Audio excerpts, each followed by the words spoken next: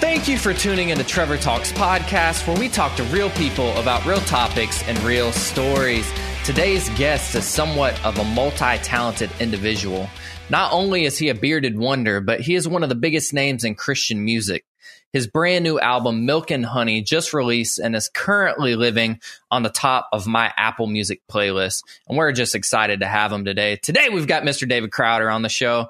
David, welcome. Thank you for being here. Thank you for having me, man. This is awesome. It's good to see you again, too. Dude, we have history. Yeah, we've got quite a bit of history, getting locked up on airplanes for about 4 hours, almost missing festivals. I forgot about that one. That was kind of intense there, wasn't it? It was pretty intense, but at the end of the night after your set, I was running out on stage to kind of hype everybody up, and we kind of had that eye lock moment. It's like, we made it. We made it. They have no idea. Yeah. No, we kind of missed out on we got the short end of the stick because the rest of the band got on their own little private plane to get there. So we ended up staying on Delta, but it was good to go. But you just had a new record come out. We did, man. And we barely, well, that's so crazy. It's always a sprint. We had when we locked down, it's probably a year and a half from the moment I was told to go home off the road.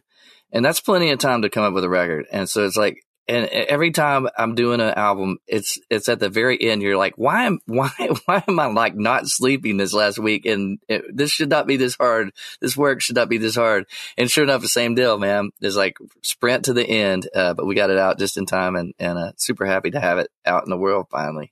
Well, it just debuted at number 1 on the Christian charts in the U.S. Billboard. That's crazy. Great. That's great, huh?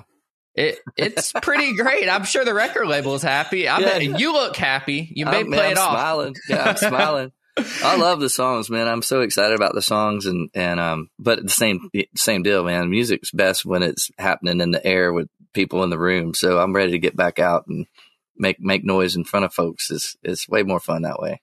Yeah, and this album, just like the other 3, has its own kind of unique sound, and I really want to dive into that. This has more of the ambient choir with some folktronic in there, you know? Yeah. It almost feels like it's hip-hop inspired. Is that true? Yeah, I kind of started down that road a little bit on I Know a Ghost. Well, not a little bit, a lot of bit. The last record before this one, I made it in a totally different way. I just had a bunch of people send me beats as if I were a hip hop artist, which I am not. But man, it was so freeing to write a different way. And so coming into this album, I was hoping to take what I had learned with that experience and then sort of do a blend of the two, know what foundational elements may or may not be there in the track, and have the freedom to start with track if I wanted to. But at the same time, write in a more traditional way with the track creation being a part of the writing process. And so it feels like a much more cohesive sound than I've gotten to thus far in the solo endeavor. I'm always trying to grow as a techie nerd. I love studio gear and obviously kind of a gearhead and I love poking around at stuff, but it's so difficult to take what is interesting to me in a moment and make it function in a way that supports something that a lot of people can connect to. Like I might be geeking out over a particular sound and be lost in it for a day or two, and nobody even cares. It's like the first hi-hat would have been just fine, Crowder. So I think there's a part of the songwriting process and the creation of the music process that is a letting go, and I think that's part of what I'm getting a little bit better at. And you say OCD's a terrible thing, man. I can't say I can relate with that, but I totally get it, dude. But okay. You say you're not a rapper, but yeah, I do. There have been occasions I've tried to. I call it talking in time, talking fast in time out loud. And so I have done that on a couple of occasions, but it doesn't, I don't fancy myself as a rapper. No, you throw a beat and a microphone and say, go, it's not going to be a good rap. You whip out a banjo. You whip out a banjo. That's a different deal. Yeah. Different thing. Yeah, but you have Holvey on this latest record, and that song actually surprised me because I didn't look at the track listing before I started listening to it. The day it came out, I was like, I got to hear this, man. And it's a little rowdy. Yeah, it's a little rowdy, but it's on brand for you. You set out on this Crowder endeavor from the David Crowder band to do something more personal for yourself, but it's really amplifying the voice of the church. All of your songs are really, really, really, really just unique in their own way. You can play them on the front porch. You can play them on Sunday service. Like, let's go. What's the whole process behind that? What did the writing process look like going into Crowder, like Neon Steeple, and how has it progressed as you've gone on? Yeah. I just knew that I liked making music for the church. After the other endeavor came, after David Crowder Asterisk Band came to an end, I didn't know if it was music I didn't know if that was what I still needed to be doing. And initially I started, since I love music, I just found myself around the house writing country songs, and they were just pretty easy I enjoyed it. It was just pretty fun, and I hadn't ever really written anything outside of church music, and these things were just kind of coming, and I was like, this is interesting. Maybe I could do this kind of thing for a bit and be a writer or something. And there wasn't a satisfaction in it. It was like fun, but it felt like, it just felt fun. And there wasn't like a purpose that felt like I'm playing my role. And the way I'm put together, I'm aiding the endeavors of the community of faith I'm in. And so I just realized there's a deeper level of satisfaction that I get, particularly when I feel like I'm serving a function for the church. And specifically, I moved to Atlanta, Georgia, and I was part of Passion City Church there.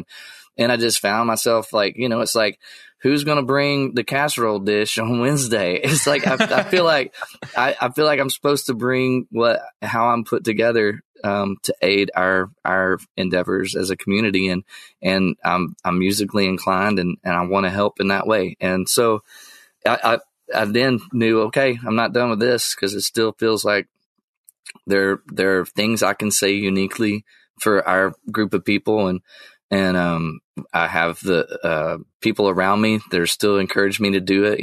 My pastor and his wife have been super a part of my life since I started making music, and they're like, we think we're with you if you feel like you're still supposed to be doing this, we're with you, and so we geared up again and went at it, and it was really much more of a total restart than I thought it would be. It was probably a couple of year lag between the end of the David Crowder Band and this solo thing.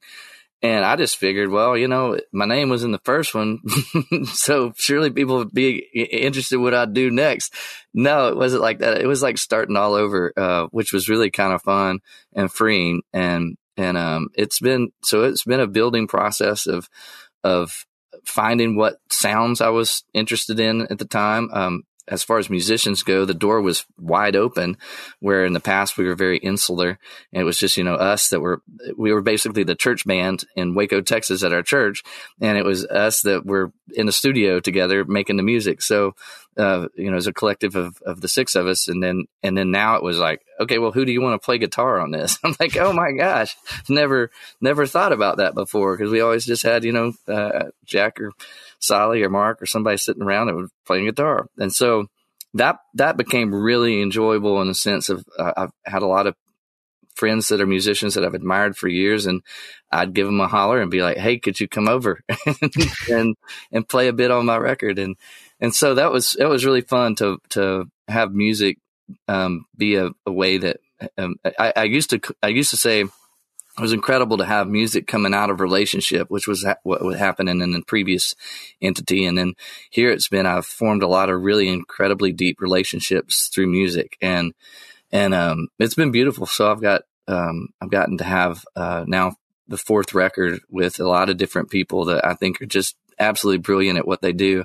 And I feel like in a sense it's hopefully rubbed off on me a little bit, and I've grown from where I was when we started this thing. That's always the hope, is that we're growing and headed somewhere. Yeah. And one of those deep relationships you hinted on, little bit earlier, a lot of people don't know that Louie and Shelly Giglio actually were one of those key people in your life back in '96 when it was time to start creating a record. Totally. They kind of took you under their wing and invested a lot into that. I moved to Waco to go to school about the time they were leaving Waco.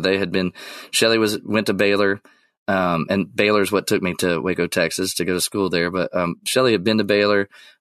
Louie had started a weekly Bible study called Choice that it was packed. It was like, 1,500 college kids every week, and it was amazing. But his dad was ailing in health, and so he felt like he was supposed to go back to Atlanta, Georgia, where he had grown up and take care of his dad in his final days. And so he packed up everything and shut the Choice thing down and was headed home. And then his dad died before he got there, and was like, oh my gosh. So like, why would I feel like God moving me to back home? And I shut everything we'd invested, 10 years of our lives in Waco, Texas. And now why would he want me to go back home to Atlanta, Georgia? And out of that moment of what in the world, where are you leading us?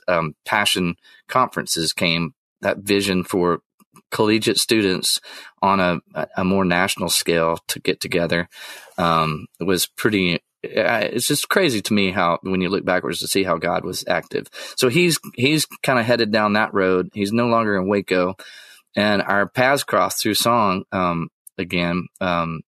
He gave me a call. I was on staff of that church, or on staff at the church in Waco that was mostly college kids. But I was in the office one day, which I was rarely in the office. I have no idea why I was in the office. I was the worst employee ever. But I'm in the office, and the phone rings, and they say, "Hey, somebody's on the phone for you, Crowder," and it's Louie Giglio. He says, "Hey, my name's Louie," and I'm like, very familiar with you. He goes, "Well, I'm starting this deal, this college conference deal. We're going to do it down in Austin. It's our second time to go for it. And we've recorded a live CD and want to use some of your songs on this live CD." And I'm like, "How in the world did you hear any of my songs?" We're just this little church in Waco, and somehow the songs had leaked out a bit. And he's like, "Well, we have, and we'd love to have it." And I'm like, "That sounds awesome." So we started a friendship then. And then over the years that developed into now I'm going to his church in Atlanta, Georgia, and his wife Shelly is my manager, and they started a Six Steps label, and it all came out of them trying to foster and steward folks like Matt Redman and Chris Tomlin and these guys that were writing songs for the church to sing, and they wanted to give them space to do what they felt like God was calling them to do without getting sucked into the machine of whatever, label music, commercialism, all that stuff. It's just like, hey, let Chris Tomlin be Chris Tomlin, and let's find a space and a way for him to create and as well a platform for his music to get to the world. And that's still kind of what they're up to today, as well as leading the church community in Atlanta. That sounds like a busy schedule. And I think it's really cool that your relationship with them has lasted so long, especially when it comes to music. I know when you find people that you want to work with, it's something that you want to keep and steward and last as a friendship, but also a business partnership. But I think it would be an injustice to listeners not to dive a little bit deeper into your story. Before '96, before the David Crowder Asterix band kind of took off, you were at Baylor. But before then, what was it like being David Crowder growing up? You obviously didn't have the beard your whole life, which now it kind of seems like it. It does, doesn't it? Yeah. What happened before that beard started popping out, man? Man, I had my parents were awesome. We had a great child. I have a brother that's 5 years younger than me, and we were really great pals. We lived kind of out in the country, wound up with a bit of land that had, horses and cows, and, our chores started really early in the morning it was crazy, chickens and that whole deal, go get the eggs. It was legit. It was a lot of work. And at one point I had a number of horses that I sold. And when I got into high school, I sold my horses, and got us a a family ski boat. So I was no longer a cowboy, and instead we were lake rats. And then, so most of our weekends early on were spent at some sort of livestock get together. And then by the time I was in high school, I was always out at the lake, but very much outdoors all the time. And my parents were pretty, they instilled in us a good work ethic is what I would say. I think they had us for a while. Me and my brother would joke. I think that they just figured they needed hands around the properties. They just needed some hands to help out. And so we figured that. I figured I'd bust up the system by getting a boat and it would cut down on the workload. Oh man. So it was a great childhood. My parents are super devout in their faith, and my friends would come over to spend the night with me, and they were super excited and kind of freaked out that we ate every meal together. And at the end of the meal, at the end of the dinner, my dad would pull out one of these books, these Bible story books. There were these blue books and a series of them, and he would read a Bible story, and then we would pray, and then it was on to whatever frivolity that we were going to get into for the rest of the evening. But that was every night the same thing. My mom had. We didn't have much money, so my mom, we had the same meals every week. We had like Tuesday nights meatloaf. I hate meatloaf. I mean, my mom can't make meatloaf. It's a terrible thing. But it was every Tuesday, and every Wednesday is spaghetti night.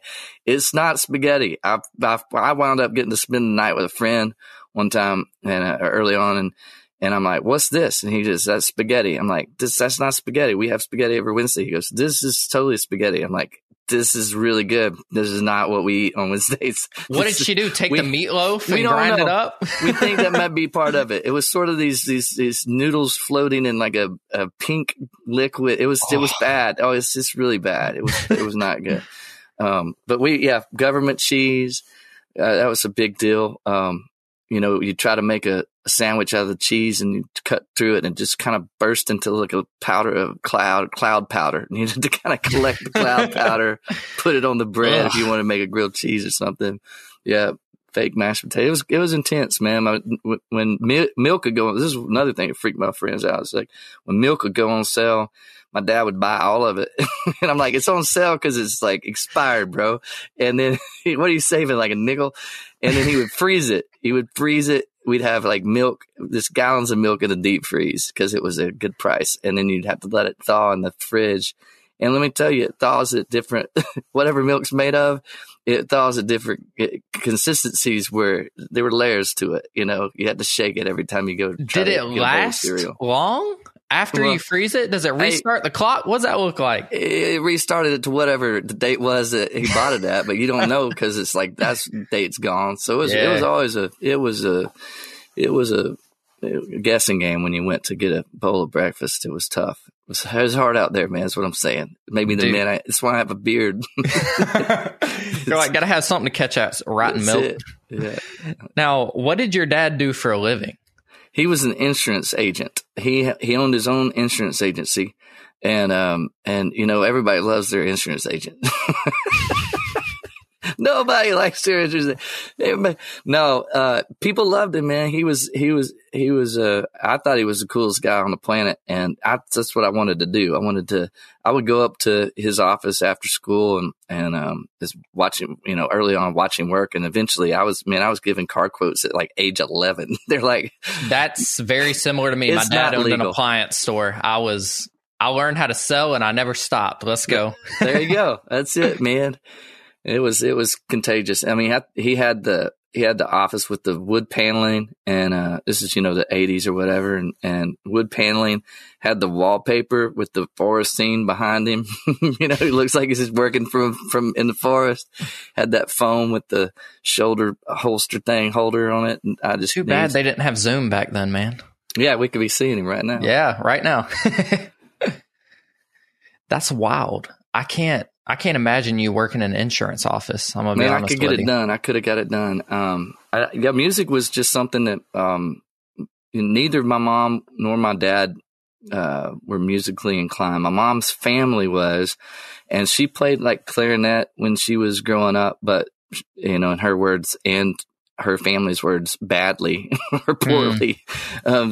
And yet, their family would, every time they would get together, they would all bring their instruments, and Uncle Lester had composed the piece and had written everybody's parts out, and they would get together, the family band, and my mom, I guess, would squeak out some stuff on the clarinet. But it was very amazing, I think, to have like a group of people that you call your own get together every year and play music as part of their bonding. It's pretty great.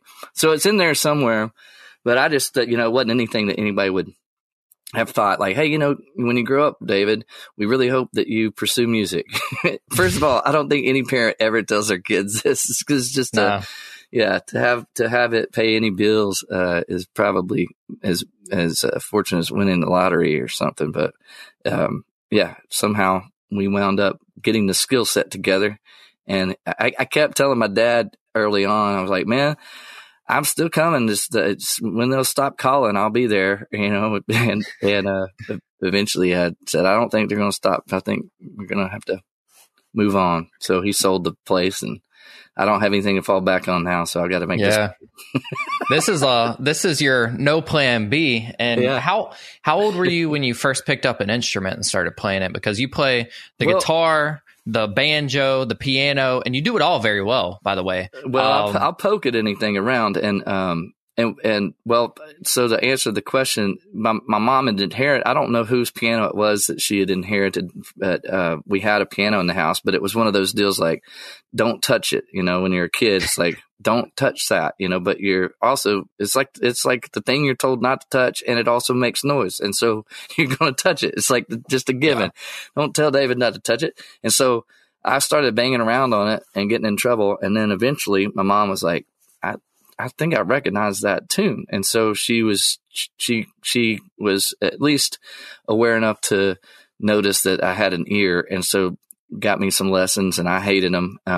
But she made me go, and I guess that's where things started for me. And then by the time I was in college, I loved music, but again, not for a career set. But I was getting a BA, which is like a cheap music degrey, and it was my emphasis was in music, and I got to study everything else as long as I could pass an entrance exam. I was like, this is great. And so I was studying for that while going to school, and then the church started, and I, like I said, being somewhat musically inclined, the guy that was starting it was like, hey man, can you help me out? And I was like, that's a bad idea. And here we are.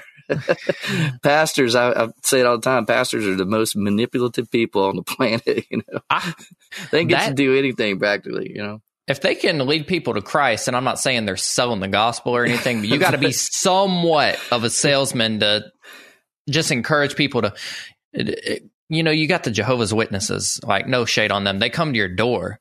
There's some salesmen. They're like, can I tell you about the Lord Jesus Christ? And it's like, no.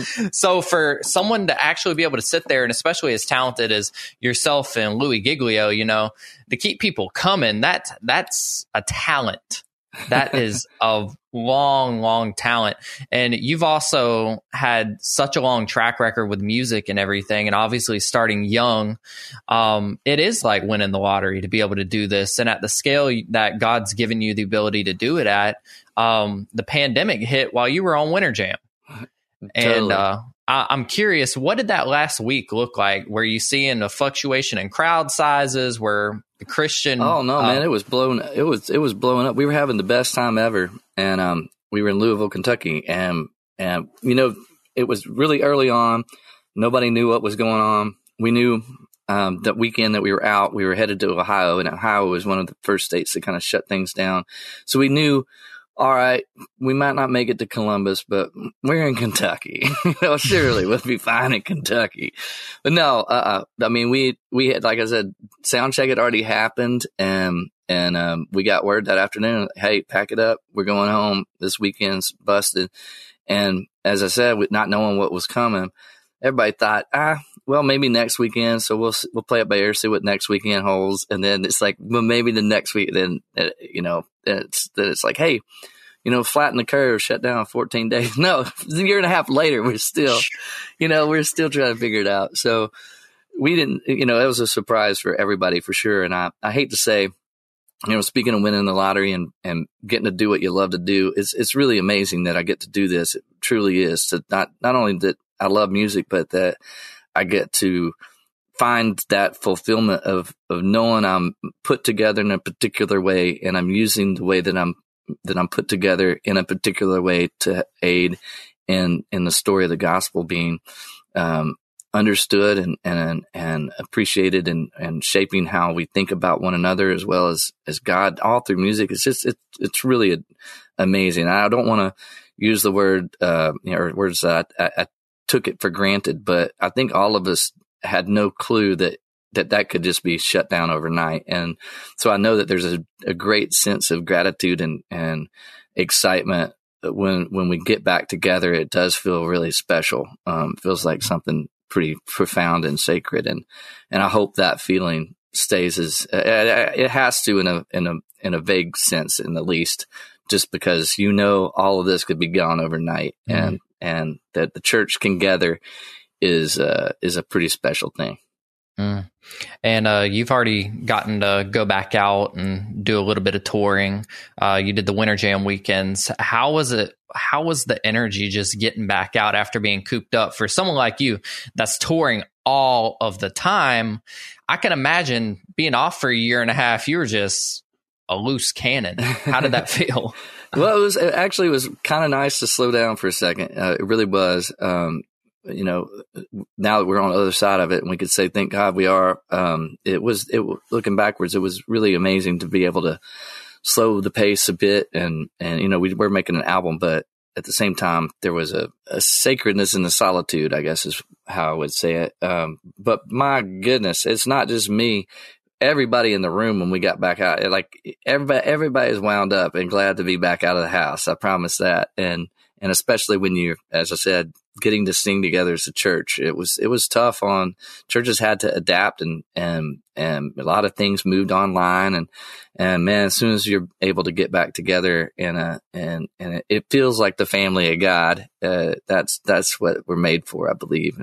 And so it's a much better thing to be in a room with another person than to be on the other side of a Zoom call, right?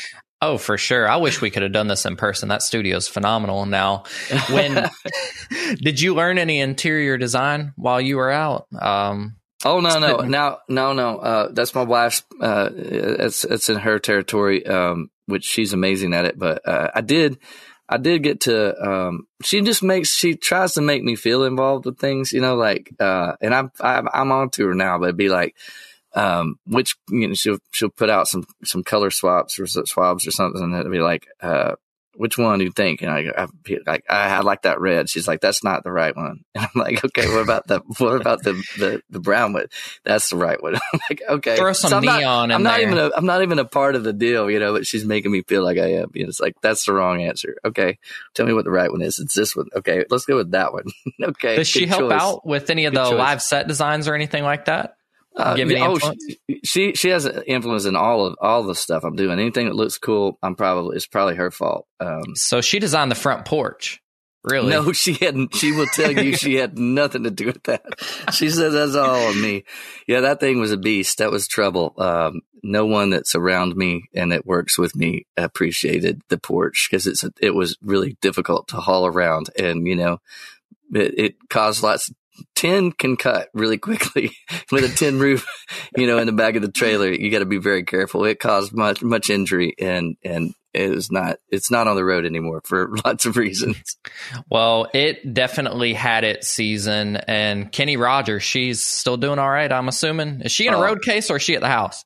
She's actually in a road case. She lives in the road case, and that's great. You can't do that with a lot of pets. It's bad. Yeah, it's like I ain't got to feed her. Just so everybody knows, it's a taxidermied Arctic fox named Kenny Rogers that we take with us we like to say that we go where she goes.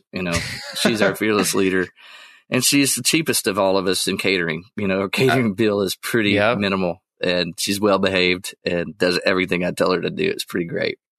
Man, that's something there. Kenny, she's a beautiful one. Yeah, the more people ask about it, the more questions you have about her, the more confusing it gets. So, you know, the basic explanation is when we had the front porch, a friend of mine, you know, I'd come up with a front porch thing that, you know, lasers shoot out of the windows of, and it looks like you walked a Cracker Barrel or something. And my friend's like, man, you can't have a proper porch without a proper dog. And I'm like, aha, I have just the thing.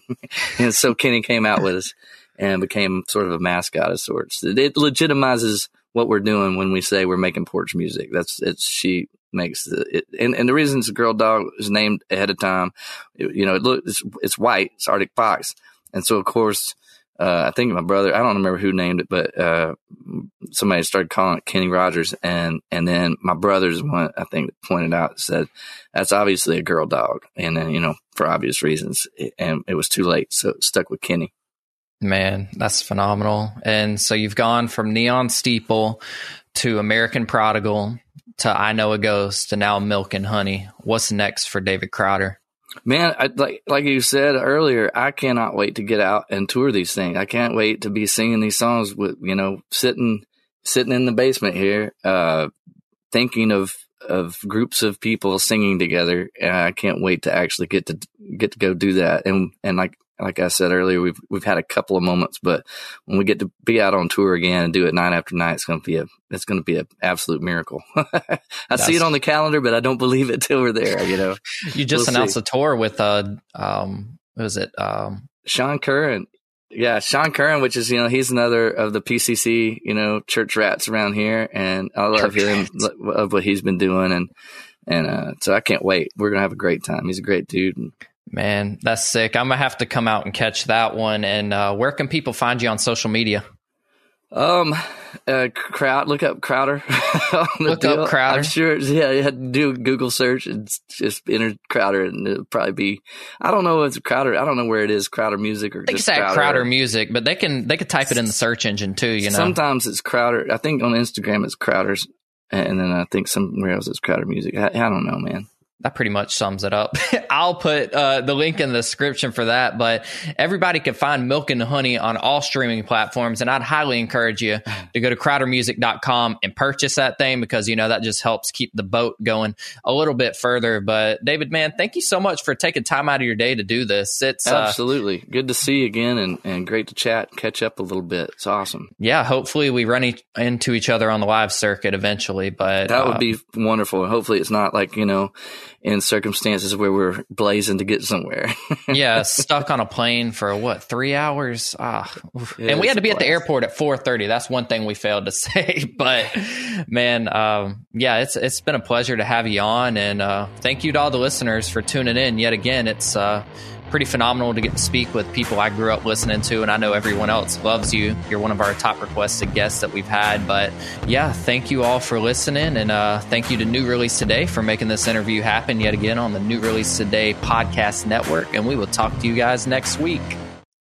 You're fearfully and wonderfully made. God looks at your heart, not your jean size. Do you know the verses, yet still stress over your body? Oh, I get it. I was raised in church, but I struggled with food, eating disorders, and my body for decades. I'm Heather Creekmore, host of the Compared to You podcast, where we talk about all things body image and comparison from a biblical perspective. We get real about the pressure to focus on appearance in a culture where looks seem to matter most. Whether you're wrestling wrinkles or battling the scale, Compared to You is the show for you. You'll laugh a little and be encouraged a lot. If you're ready to stop comparing and start living, visit lifeaudio.com to listen and subscribe.